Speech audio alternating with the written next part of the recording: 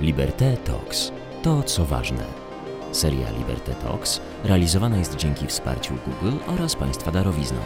Na podcast EkoPodcast zaprasza Weronika Michalak.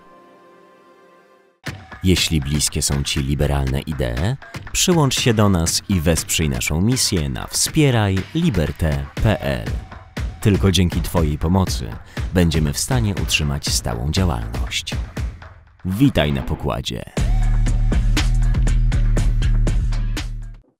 Dzień dobry, witam serdecznie w kolejnym odcinku EkoPodcastu Weronika Michalak, a moim gościem dzisiaj jest Krzysztof Mrozek z Polskiej Zielonej Sieci i z organizacji CEE Bankwatch Network. Cześć Krzysztofie. Cześć. Proszę Państwa, Krzysztof jest reprezentantem organizacji, której również przedstawiciel już gościł u mnie w podcaście, czyli Maciek Wereszczyński. Możecie Państwo ten podcast oczywiście znaleźć na liście dostępnych nagrań na stronach Liberte Talks. Natomiast jeżeli chodzi o Krzyśka, to zaprosiłam go, by porozmawiać z nim o nieco innych rzeczach niż z Maćkiem. Nie będziemy tutaj bardzo dużo uwagi poświęcać historii organizacji, bardziej skupimy się na bieżących działaniach i na tym, co ostatnio Polska Zielona Sieć zorganizowała, jakiego rodzaju wydarzenie. Będziemy mówić o wspólnotach energetycznych, trochę o finansowaniu projektów zielonych w Polsce i o efektywności, oszczędności energii, o tym, co było poruszane podczas kongresu Więcej Niż Energia. Krzysztofie, jesteś kierownikiem programu, mogłam Cię wprowadzić pełną nazwą Twojej afiliacji, ale poprosiłabym, żebyś powiedział, czym się zajmujesz. I teraz pytanie, czy w Polskiej Zielonej Sieci, czy w Bankwatchu, bo nie wiem do końca, z którą organizacją bardziej się identyfikujesz i co robisz w każdej z nich. To chyba na szczęście nie muszę wybierać między organizacjami. Polska Zielona Sieć, która sama jest związkiem stowarzyszeń, jest też organizacją członkowską Bankwatchu, więc nie mam tu żadnej podwójnej tożsamości, raczej nasze działania się uzupełniają. W Polskiej Zielonej Sieci mam przyjemność pracować w programie Fundusze Europejskie dla Klimatu. Jak sama nazwa wskazuje, zajmujemy się tym, żeby te miliardy unijnych pieniędzy, myślę, że będzie tutaj jeszcze przestrzeń, żeby powiedzieć, ile to jest i z czego w ogóle są złożone te fundusze, żeby te miliardy były wydane właściwie w kwestii walki ze zmianami klimatu, adaptacji do zmian klimatu i transformacji energetycznej. I tak naprawdę właściwie tym samym zajmuję się w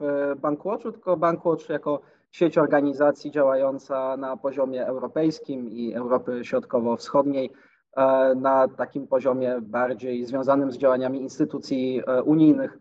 Tymi kwestiami się zajmuję. Tam jestem, jak to się brzydko po polsku mówi, kampanierem, national campaigner, czyli zajmuję się tym, żeby te nasze działania bankwatchowe były widoczne w Polsce i w drugą stronę, żeby nasze działania polskie były widoczne na poziomie unijnym. Czy Ty masz zatem 2 etaty, 8 godzin PZS i 8 godzin Bankwatch? Jak jesteś w stanie to pogodzić? Myślę, że każdy, kto pracuje w NGO-sach, to wie, że 8 godzin jest zazwyczaj bardzo umowne, ale nie. Ja jestem zatrudniony w Polskiej Zielonej Sieci. My, tak jak powiedziałem, jesteśmy członkami Bankwatchu i organizujemy sobie czas tak, żeby znaleźć możliwość działania na każdym poziomie. Zresztą to jest bardzo, bardzo powiązane, no bo trudno mówić o funduszach unijnych z perspektywy krajowej czy lokalnej, ignorując poziom europejski, który jest kluczowy. I trudno też mówić o zielonej transformacji z poziomu Brukseli, nie patrząc na to, co się dzieje w Warszawie, Koninie czy Zgorzelcu i Bełchatowie na przykład. Jasne, że tak. To wszystko jest połączone i do tego jeszcze przejdziemy. W momencie, kiedy umawialiśmy się na tę rozmowę, ja Krzysztofa zagaiłam na temat konferencji, która ostatnio miała miejsce 2 czerwca i fakt, że przyznałeś, że nie jesteś osobą, która bezpośrednio wszystko organizowała, więc gdybym chciała w jakichś takich dużych szczegółach o tej konferencji porozmawiać, to powinnam spotkać się z osobą tutaj w wirtualnej przestrzeni, która bezpośrednio się konferencją zajmowała, ale na pewno byłeś zaangażowany w jej przebieg i w koncepcję, która jej towarzyszyła, czyli siła wspólnoty, demokracja energetyczna w czasach kryzysu. Ja pamiętam, kiedy ruch Więcej Niż Energia, o którym chciałabym, żebyś powiedział 2 słowa za chwileczkę, kiedy powstawał, to co roku były konferencje, chyba we wrześniu w WNE, oczywiście stacjonarnie, to było jeszcze przed pandemią, mogliśmy się spotykać w dużych grupach bez ograniczeń. Potem nastąpiła pandemia i musieliśmy zrobić taką, czy wy musieliście bardziej zrobić taką przerwę, my jako uczestnicy też. I teraz w zasadzie po przerwie chyba 2-letniej znowu uruchomiono kongres. Czy on się odbył online w międzyczasie? To też bym poprosiła Cię o informację, czy coś wiesz na ten temat. I jaka idea, jaka myśl towarzyszyła Wam przy organizacji dużego bardzo eventu, bo tam z tego co widziałam zjawiło się naprawdę wiele osób i mieliście wybitnych gości, bardzo znane nazwiska, debatujące o tym, jaka powinna być przyszłość energetyki w Polsce, czym jest demokracja energetyczna, no i jak ten kryzys, który odczuwamy w zasadzie na każdym kroku teraz, determinuje to, z czego będziemy czerpać prąd, jak się będziemy ogrzewać. Tak, kongres Więcej Niż Energia to było dla nas naprawdę ogromne wydarzenie. Myślę, że w perspektywie skali tych wydarzeń, które organizujemy, to jest największe. Ja mam nadzieję, że będziesz miał okazję porozmawiać z moimi koleżankami z zespołu, które kierują tą kampanią i które organizowały poprzednie, organizują te i będą organizowały przyszłe kongresy. Natomiast w związku z tym, że ja tam byłem właściwie szeregowym uczestnikiem dyskusji i debat, które się toczyły, to chyba mam taki przywilej, żeby to bardziej chwalić niż organizatorzy, którzy zazwyczaj się jednak wykazują jakąś skromnością. Natomiast ja mogę powiedzieć, że naprawdę to było fantastyczne wydarzenie, dlatego że my od wielu lat jesteśmy zaangażowani w energetykę obywatelską i uważamy, że wspólnoty energetyczne, spółdzielnie, społeczności, różna jest terminologia, te różnice tu wynikają i z przepisów, i z praktyki, z tłumaczenia z angielskiego, ale że te właśnie takie wspólne, kolektywne formy wytwarzania energii, no to jest przyszłość energetyki. To jest z jednej strony sięgnięcie do ideałów takiego demokratycznego, partycypacyjnego działania, no a z drugiej strony to są formy, które faktycznie obniżają ludziom rachunki za energię, zwiększają stabilność wytwarzania tej energii, no, zwiększają też efektywność w porównaniu z instalacją samodzielną i tylko na własny użytek indywidualnych paneli fotowoltaicznych. To jest też odpowiedź na kryzys paliw kopalnych, na kryzys związany z rosyjską napaścią na Ukrainę, dlatego że zdecentralizowana energetyka, no to jest nie tylko tańsza energia, przecież wszyscy wiemy, ile teraz płacimy za prąd i gaz. Odnawialne, zdecentralizowane źródła energii to są niższe rachunki, ale to też jest większe bezpieczeństwo energetyczne Polski. My od samego początku wojny przeciwdziałamy takiej narracji, że gdzieś trzeba na bok odłożyć kwestie związane z klimatem, że teraz są inne priorytety. Naszym zdaniem transformacja energetyczna całkowicie wpisuje się w priorytet zapewnienia Europie bezpieczeństwa.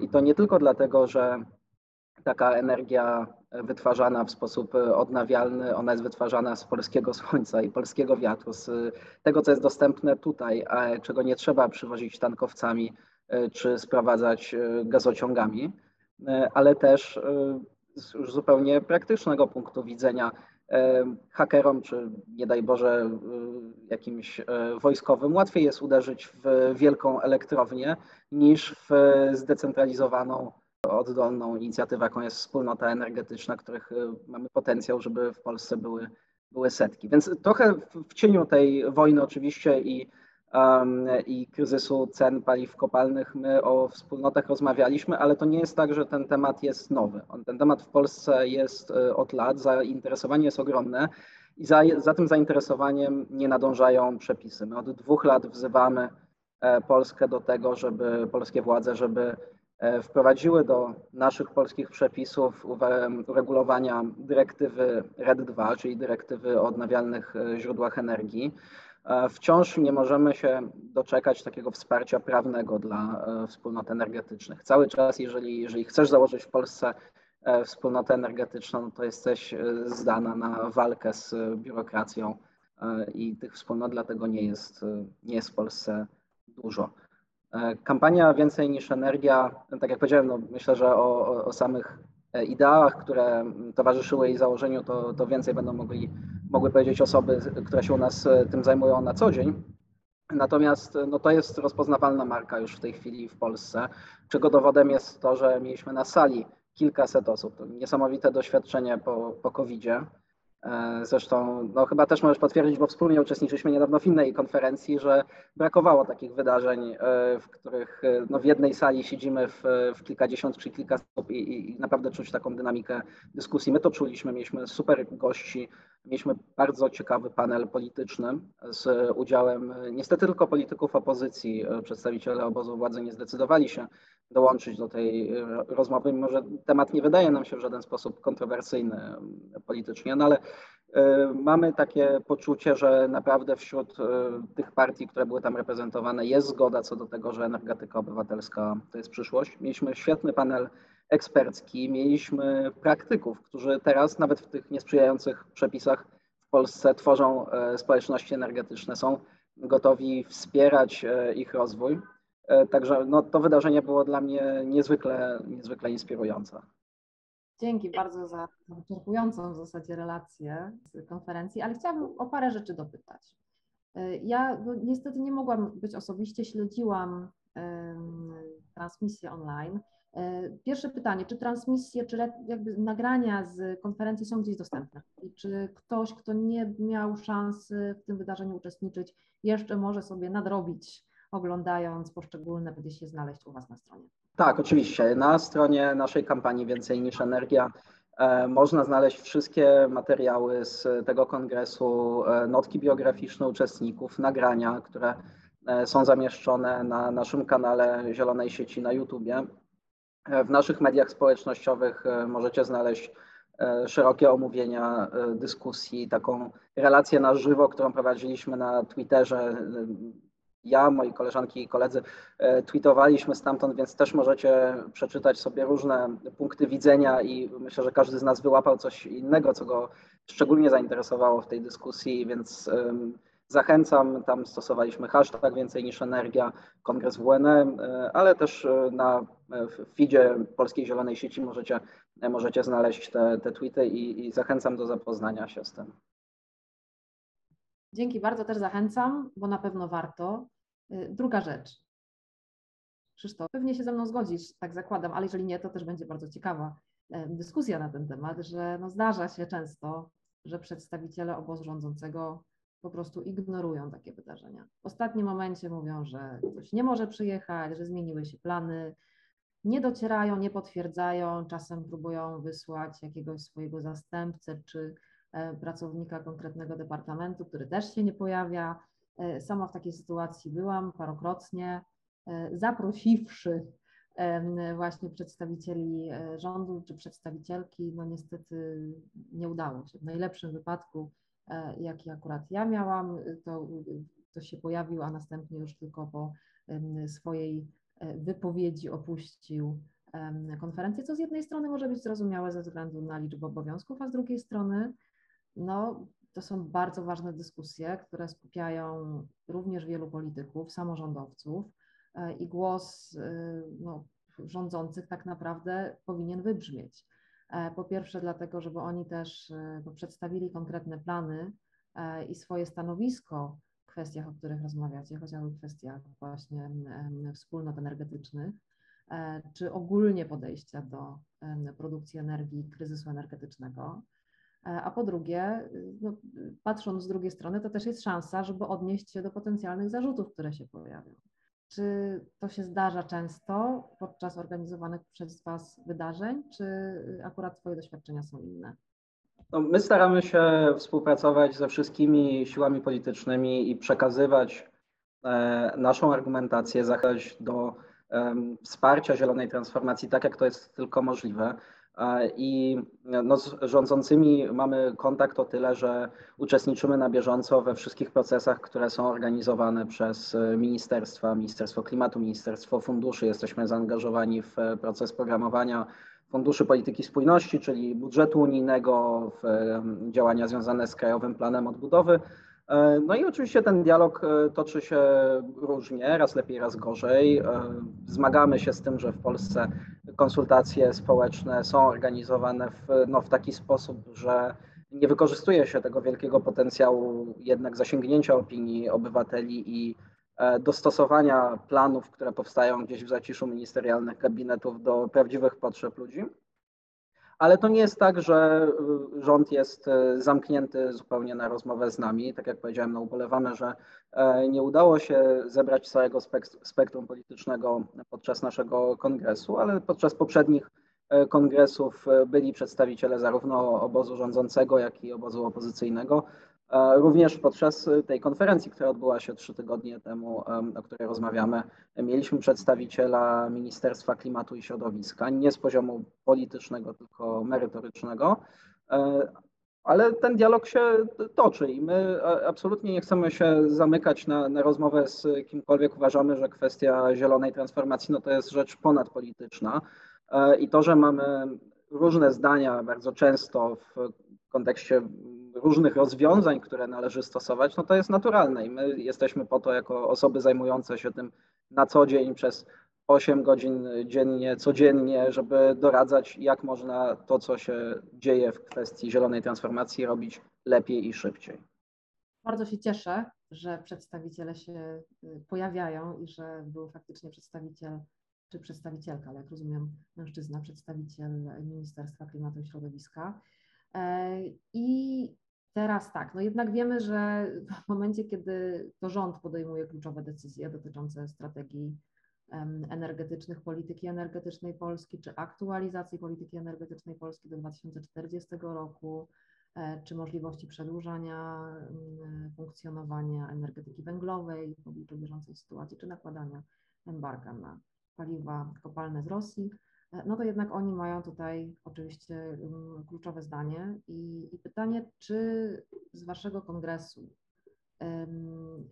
wynikają jakieś wnioski, jakieś rekomendacje, jakiś zestaw, może nie żądań, bo to jest takie mocne słowo, ale faktycznie zestaw punktów, którymi apelujecie do rządzących o to, żeby wprowadzono konkretne rozwiązania, zarówno w kontekście czy klastrów energii, czy wspólnot energetycznych, czy energetyki rozproszonej, czy rozwoju odnawialnych źródeł energii. No, ja oczywiście słuchając dyskusji po panelach też wyłowiłam parę takich rzeczy, ale to były na tym etapie, na którym słuchałam, a niestety nie byłam w stanie uczestniczyć w całości. To były poszczególne wnioski, postulaty poszczególnych osób. Jednak czy z tej konferencji wyniknie coś, co może mieć realne przełożenie, czy realny wpływ na to, jak ta polityka energetyczna Polski w najbliższych miesiącach i latach będzie wyglądać? To, co mi się wydaje, że jest najważniejszą rzeczą, którą wynosimy z tego kongresu, to to, że my widzimy, że Polacy są gotowi na transformację energetyczną, chcą zielonej energii, chcą sami tę energię wytwarzać samodzielnie we wspólnotach energetycznych. Jest duże zainteresowanie klastrami, o których wspomniałaś. Polacy chcą i trzeba im to ułatwić. I trzeba im to ułatwić dwutorowo. Po pierwsze, odblokować przepisy, które z jednej strony są archaiczne i niedostosowane do potrzeb, a z drugiej strony wprowadzono w ostatnich latach przepisy, które jeszcze bardziej utrudniały wytwarzanie zielonej energii. To pierwsze. A drugie, należy skierować fundusze, a mamy do dyspozycji wiele miliardów funduszy unijnych. Znaczna część z nich, bo 1/3 musi być skierowana na działania związane z klimatem. Należy je skierować tam, gdzie są najbardziej potrzebne. Jeżeli właściwie w przeddzień naszego kongresu Komisja Europejska zaopiniowała pozytywnie Krajowy Plan Odbudowy, on już od tego czasu został zatwierdzony przez Radę Unii Europejskiej i tam znalazło się coś, co my bardzo postulowaliśmy, to znaczy wsparcie dla społeczności energetycznych, ale nie dla 1000, nie dla 500, tylko dla 10. Dla 10 społeczności energetycznych. I przedstawiciel ministerstwa powiedział, że no to wynika z obaw, że po prostu nie będzie takiego zainteresowania i że te środki należy wydać na inne projekty. Tymczasem praktycy działań związanych ze społecznościami, którzy byli na sali, uczestniczyli w panelu eksperckim, powiedzieli, że oni od razu mogą wskazać nie 10, nie 15, może 20 wspólnot, które są gotowe do rozpoczęcia działalności, ale brakuje im wsparcia właśnie finansowego. Żeby nie być całkowicie krytycznym wobec Krajowego Planu Odbudowy, to tam Polska przewiduje wsparcie dla 100 kilkudziesięciu wspólnot na etapie analiz, tworzenia budżetu, przygotowywania inwestycji, co jest bardzo, bardzo potrzebne, no bo to jest nowa w Polsce forma, więc ludzie chcą, ale nie bardzo wiedzą, z czym to się je. Także to jest bardzo pozytywny aspekt, natomiast skala wsparcia już dla takiego inwestycyjnego dla samych społeczności, czy to zakupu paneli, zakupu magazynu energii, no jest dalece niewystarczająca. Tych pieniędzy musi być więcej. My mamy naprawdę bardzo obszerne instrumenty finansowe, które możemy wykorzystać, bo mamy ponad 70 miliardów euro w ramach unijnego budżetu, ponad 35 w Krajowym Planie Odbudowy. Do tego szacuje się, że 10-11 miliardów funduszu modernizacyjnego, a jeżeli jego reforma wejdzie w życie, to nawet więcej. I gros tych pieniędzy musi być wykorzystane na transformację energetyczną. I priorytetem nie powinny być wielkie państwowe koncerny, a właśnie taka oddolna, rozproszona energetyka. Dzięki bardzo. A powiedz w kwestii samych funduszy, może ci z Państwa, którzy śledzili dyskusję wokół zatwierdzenia Krajowego Planu Odbudowy, no pamiętają, że jego zaakceptowanie stało pod dużym znakiem zapytania. Tutaj Komisja miała duże ale wobec Polski, w zasadzie, o ile dobrze pamiętam, w dwóch obszarach. Czyli pierwszy to była kwestia przeznaczania tych pieniędzy na faktycznie odchodzenie od energetyki opartej o spalanie węgla, a drugie ale to była kwestia praworządności. I teraz, jeżeli mógłbyś w prostych słowach wytłumaczyć, na jakim to jest etapie, czy w tym momencie możemy powiedzieć, że wszystkie środki zaplanowane dla Polski będą dostępne i możemy z nich korzystać, czy jednak z jakichś powodów Komisja zdecydowała się obciąć nam część tych funduszy i de facto mamy ich mniej na zieloną transformację. I jeszcze tutaj nie wiem, jak się toczyły dalej losy tego wniosku, natomiast tuż po ogłoszeniu zaakceptowania Krajowego Planu Odbudowy przez przewodniczącą pojawiły się głosy o tym, że będzie wobec niej szykowane wotum nieufności. Właśnie w związku z tym, czy masz jakieś informacje na ten temat, jak to się potoczyło i czy możemy, że tak powiem, no mniej lub bardziej być spokojni o to, że te środki popłyną tam, gdzie potrzebujemy i będą przeznaczane na działania związane z zieloną transformacją? Poruszyłaś to wiele tematów, także nie bardzo wiem, od czego zacząć, więc zacznę od konkluzji. Nie jest pewne, że te środki do Polski popłyną. Trzeba sobie zdać sprawę, że Krajowy Plan Odbudowy to jest inaczej działający instrument niż te fundusze unijne, unijny budżet, 7-latka, polityka spójności, to co do tego kosza wrzucamy, co znamy od wielu lat. Krajowy Plan Odbudowy polega, zwłaszcza teraz dla Polski i za chwilę wyjaśnię dlaczego, na refinansowaniu inwestycji. Czyli Polska już wprowadza w życie reformy i inwestycje, które zostały w tym planie zaplanowane. Jesienią rząd zdecydował, że nie czekając na formalną akceptację, niejako na własne ryzyko zacznie już wdrażać reformy i idące w ślad za nimi inwestycje. Krajowy Plan Odbudowy w odróżnieniu od unijnego budżetu nie skupia się wyłącznie na inwestowaniu, wydawaniu pieniędzy na konkretne twarde albo miękkie działania, na przykład budowę linii kolejowych, budowę wiatraków na morzu. On ma też nas zabezpieczyć przed kolejnymi wstrząsami dla naszej gospodarki, takimi jakim była pandemia COVID-19. W związku z czym bardzo istotnym elementem planu są reformy, które Polska musi wprowadzić. One są zawarte w tak zwanych kamieniach milowych. I teraz najważniejsze, żeby Polska dostała pieniądze za hipotetyczną budowę farmy wiatrowej na Bałtyku, musi nie tylko ją zbudować i pokazać, że ta farma jest i że ona działa, ale też wprowadzić szereg reform, na przykład reformę przepisów dotyczących wytwarzania zielonej energii, ale też, co dla Komisji pozostaje kluczowe, kwestie sądownictwa, Sądu Najwyższego, przywrócenia do pracy sędziów, którzy zostali zawieszeni przez tak zwaną Izbę Dyscyplinarną Sądu Najwyższego. No te kwestie, które medialnie są niesłychanie głośne, ale też Polska musi zrealizować szereg reform w kwestiach, które już tak medialne nie są, a jednak będą przez Komisję oceniane przed tym, zanim jakiekolwiek euro z tych pieniędzy Funduszu Odbudowy do Polski trafi. I tu mamy na myśli na przykład coś, co dla nas jest niesłychanie istotne, a mianowicie stworzenie komitetu monitorującego. To jest taka, można powiedzieć, rada nadzorcza czy komisja rewizyjna planu, która czuwa nad tym, żeby on był poprawnie realizowany i tam powinni się znaleźć przedstawiciele społeczeństwa obywatelskiego. Wiemy, że rząd na razie nie jest bardzo skłonny do tego, żeby powołać tam przedstawicieli fachowców z niezależnych organizacji. Raczej może kierować się innymi kryteriami. My przekonujemy rządzących, że to, a nie tylko kwestia Sądu Najwyższego, może wpłynąć na to, że my tych pieniędzy po prostu nie zobaczymy i Polska straci 35 miliardów euro. Dlaczego ja powiedziałem wcześniej, że szczególnie w kwestii Polski mówimy tutaj o refinansowaniu? Otóż, gdyby kwestie praworządności zostały rozwiązane wcześniej, a negocjacje planu zakończyły się szybciej i gdybyśmy zakończyli formalności w zeszłym roku, to moglibyśmy skorzystać z prefinansowania, dostać zaliczkę na realizację inwestycji, którą oczywiście, gdybyśmy je zrobili źle, trzeba byłoby zwrócić, ale dostalibyśmy fizycznie do ręki pieniądze. W tej chwili nie ma takiej szansy, my musimy jak najszybciej zakontraktować inwestycje z planu odbudowy, ale dostaniemy zwrot pieniędzy, kiedy one zostaną zrealizowane i kiedy Komisja pozytywnie oceni realizację kamieni milowych. Natomiast w tym momencie musimy niejako zakładać te pieniądze z budżetu krajowego. I tu dochodzimy do bardzo istotnego ryzyka, na które my zwracamy uwagę. Plan odbudowy jest objęty zasadą niewyrządzania poważnych szkód środowisku. Należy ocenić, czy jakakolwiek inwestycja nie narusza środowiska, a jeżeli tak jest, to należy ją z tego planu usunąć. Nie wolno jej sfinansować. Tylko że jeżeli mamy refinansowanie, to taka inwestycja tak czy owak może zostać zrealizowana. Po prostu zapłacimy za to ja, ty, państwo, którzy nas teraz oglądacie, a nie Komisja Europejska.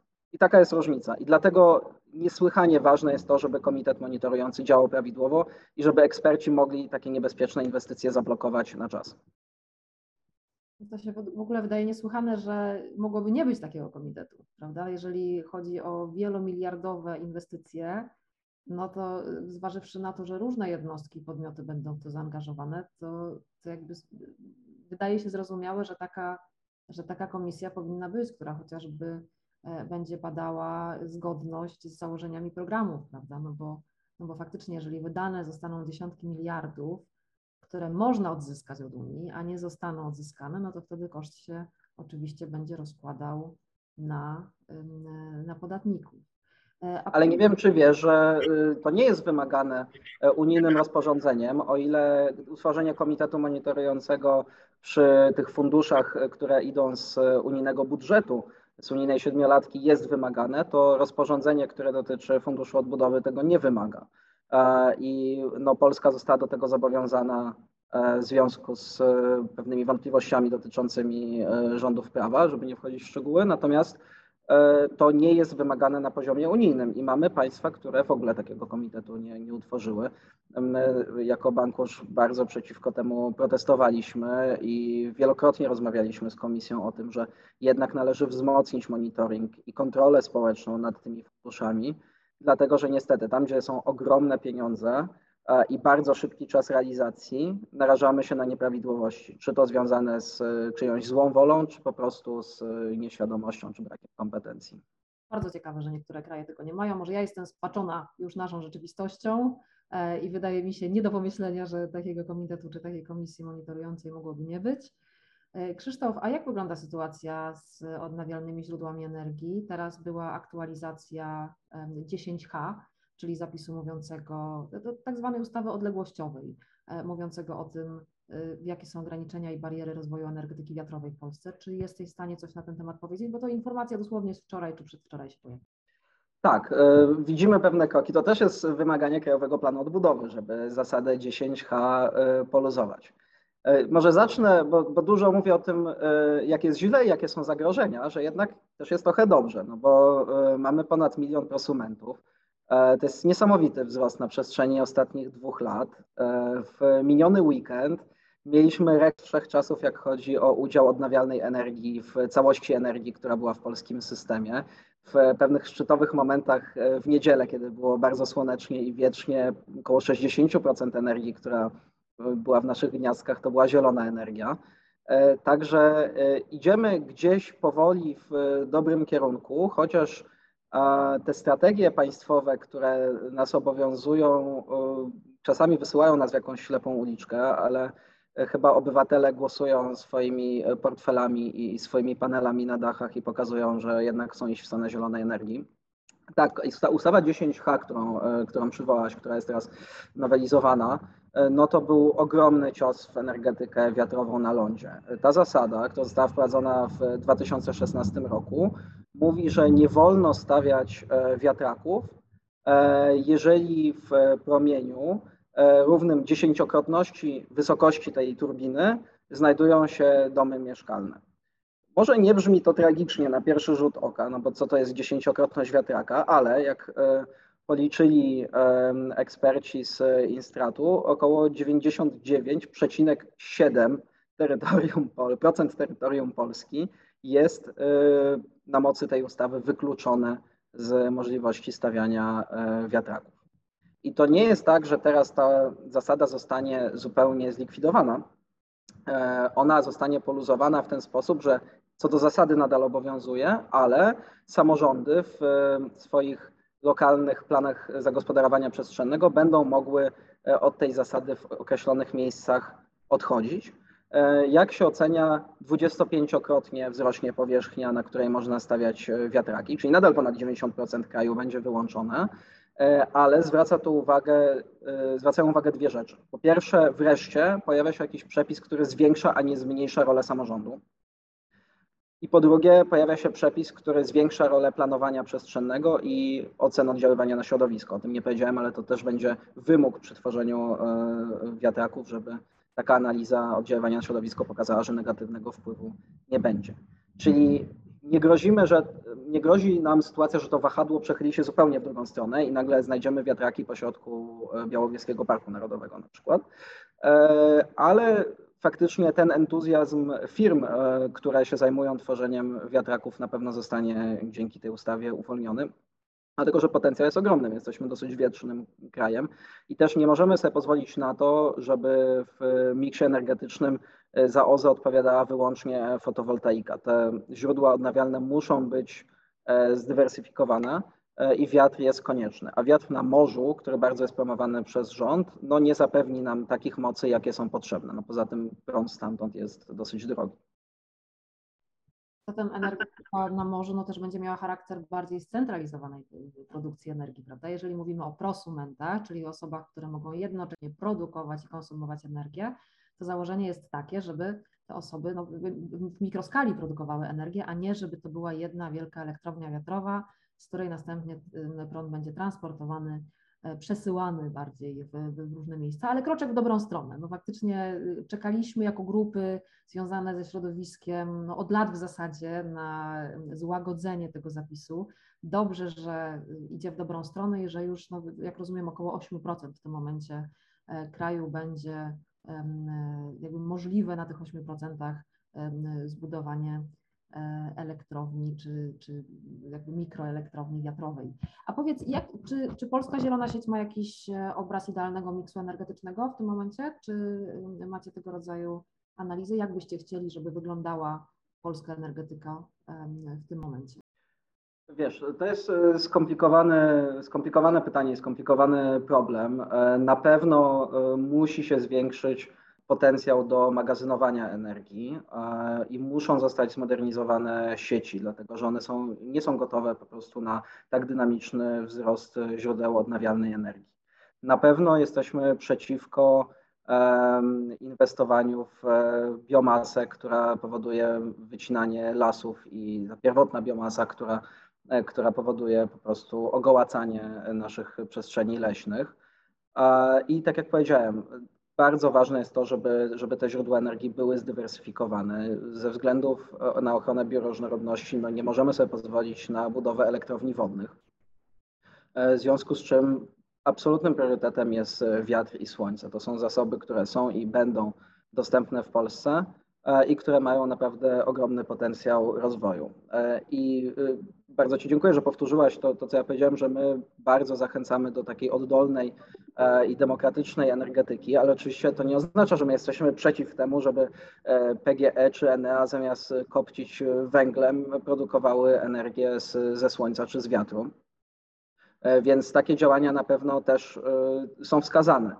Bardzo ważne jest to, żeby publiczne pieniądze, bo fundusze europejskie to też są publiczne pieniądze, były kierowane we właściwe miejsce, żeby wspierać państwo w modernizacji sieci, a wspierać obywateli w wytwarzaniu energii, a nie wydawać te fundusze na gigantyczne farmy fotowoltaiczne prowadzone przez państwowe koncerny, czy ogromne farmy wiatrowe na morzu.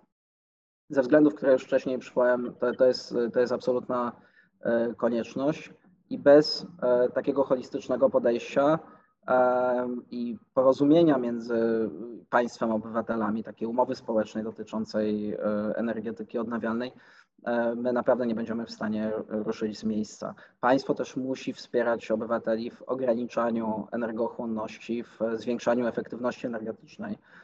Ja chciałbym, żeby to naprawdę wybrzmiało, że poza inwestycjami w nowe moce z OZE, zamykaniem elektrowni węglowych, my musimy się skupić na tym, żebyśmy tej energii zużywali mniej. Dlatego, że to jest po prostu najtańsza energia, której my nie zużywamy. I ocieplenie domów, głęboka termomodernizacja to jest coś, co może nie uratuje nas tej zimy, która prawdopodobnie będzie bardzo ciężka, ale w kolejnych zimach zapewni nam ciepło i komfort w naszych domach. Ja dodam jeszcze, że oprócz tego, że to jest najtańsza energia, to jest jeszcze najzdrowsza, ponieważ no niestety produkcja energii pozostawia dosyć duży ślad środowiskowy i również wpływa na zdrowie nas wszystkich. Krzysztof, ostatnie pytanie. Nazywam się może nie Jan Kowalski, ale w moim przypadku załóżmy Janina. Mieszkam w niewielkiej miejscowości, mam mały domek, który do tej pory był opalany węglem. Teraz ze względu na wchodzącą w moim regionie czy województwie uchwałę antysmogową nie jestem w stanie, już muszę wymienić źródło ciepła. Co ja mogę zrobić, żeby ogrzewać się mniej emisyjnie? Czy mogę wejść do jakiejś wspólnoty energetycznej? Gdzie mogłabym szukać możliwości stworzenia czy wejścia w jakiś klaster energii z punktu widzenia przeciętnej obywatelki czy obywatela, którzy no, nie są ekspertami, nie ukrywajmy w tym temacie, ale chcieliby zrobić coś z głową w stronę bardziej zielonych rozwiązań, ograniczając emisyjność i możliwe, że również pozyskując fundusze, które są dostępne na takie działania z samorządu.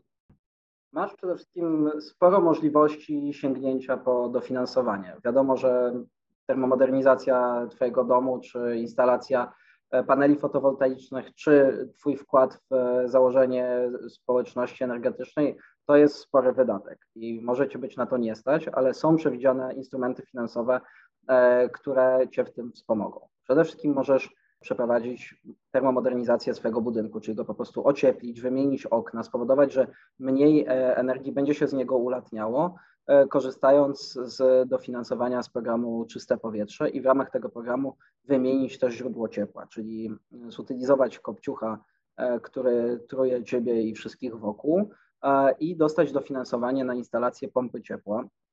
Jest też oczywiście tam możliwość dofinansowania kotłów gazowych, ale do tego nie zachęcamy nie tylko ze względów środowiskowych i klimatycznych, no ale też ze względów cenowych.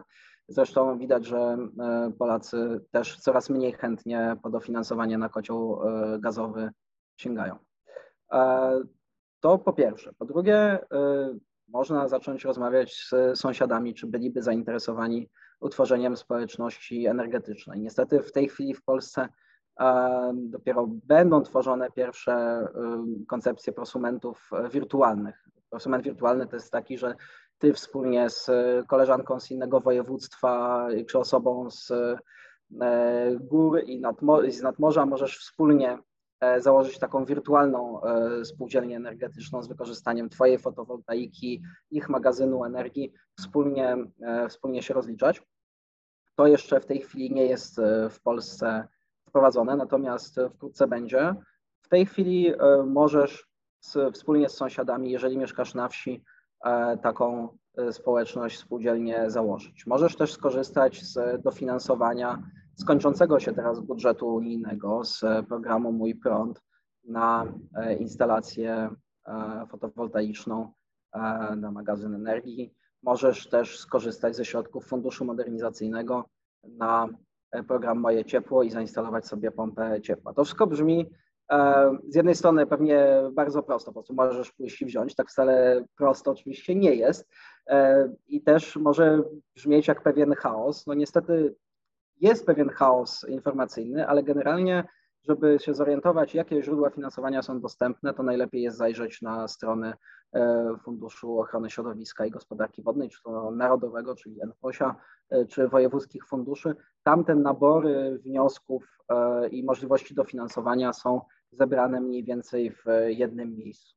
Na pewno można zajrzeć też na stronę Państwowego Programu Czyste Powietrze i tam dowiedzieć się, jakie warunki należy spełnić, żeby uzyskać dofinansowanie albo pożyczkę do termomodernizacji budynku, do wymiany kotła w Twoim domu. No i przede wszystkim polecam zaglądanie na strony organizacji, które się tym zajmują, na stronę Polskiej Zielonej Sieci, Więcej Niż Energia i wielu naszych partnerów, kolegów, koleżanek, którzy się tym zajmują, dlatego że takie praktyczne informacje nieurzędniczym językiem też można dzięki temu znaleźć. Dzięki bardzo. Ja mam wrażenie, że właśnie zapoznałam się z jakimś kompendium wiedzy. Mówisz, że to jest teoretycznie proste, ale podejrzewam, że dla osoby, która słyszy o tym po raz pierwszy, może to powodować mętlik w głowie.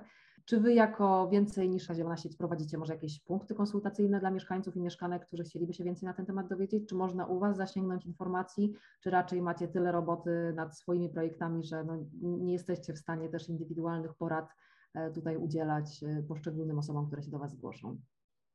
No, niestety nie jesteśmy w stanie prowadzić infolinii czy punktu konsultacyjnego. Zainteresowanie jest po prostu tak wielkie, że kiedy w zeszłym roku zrobiliśmy webinar poświęcony społecznościom energetycznym, to tam tych osób, które zgłosiły się do głosu i zadały pytanie, było tyle, że nie byliśmy w stanie na to wszystko odpowiedzieć. Oczywiście zapraszamy zawsze do kontaktu z nami. Jeżeli się do nas zgłosi, to na pewno nie odeślemy Was z kwitkiem, ale raczej będziemy w stanie Wam właśnie rekomendować strony urzędów i instytucji, gdzie taka szczegółowa informacja się znajduje, czy odesłać do naszych publikacji.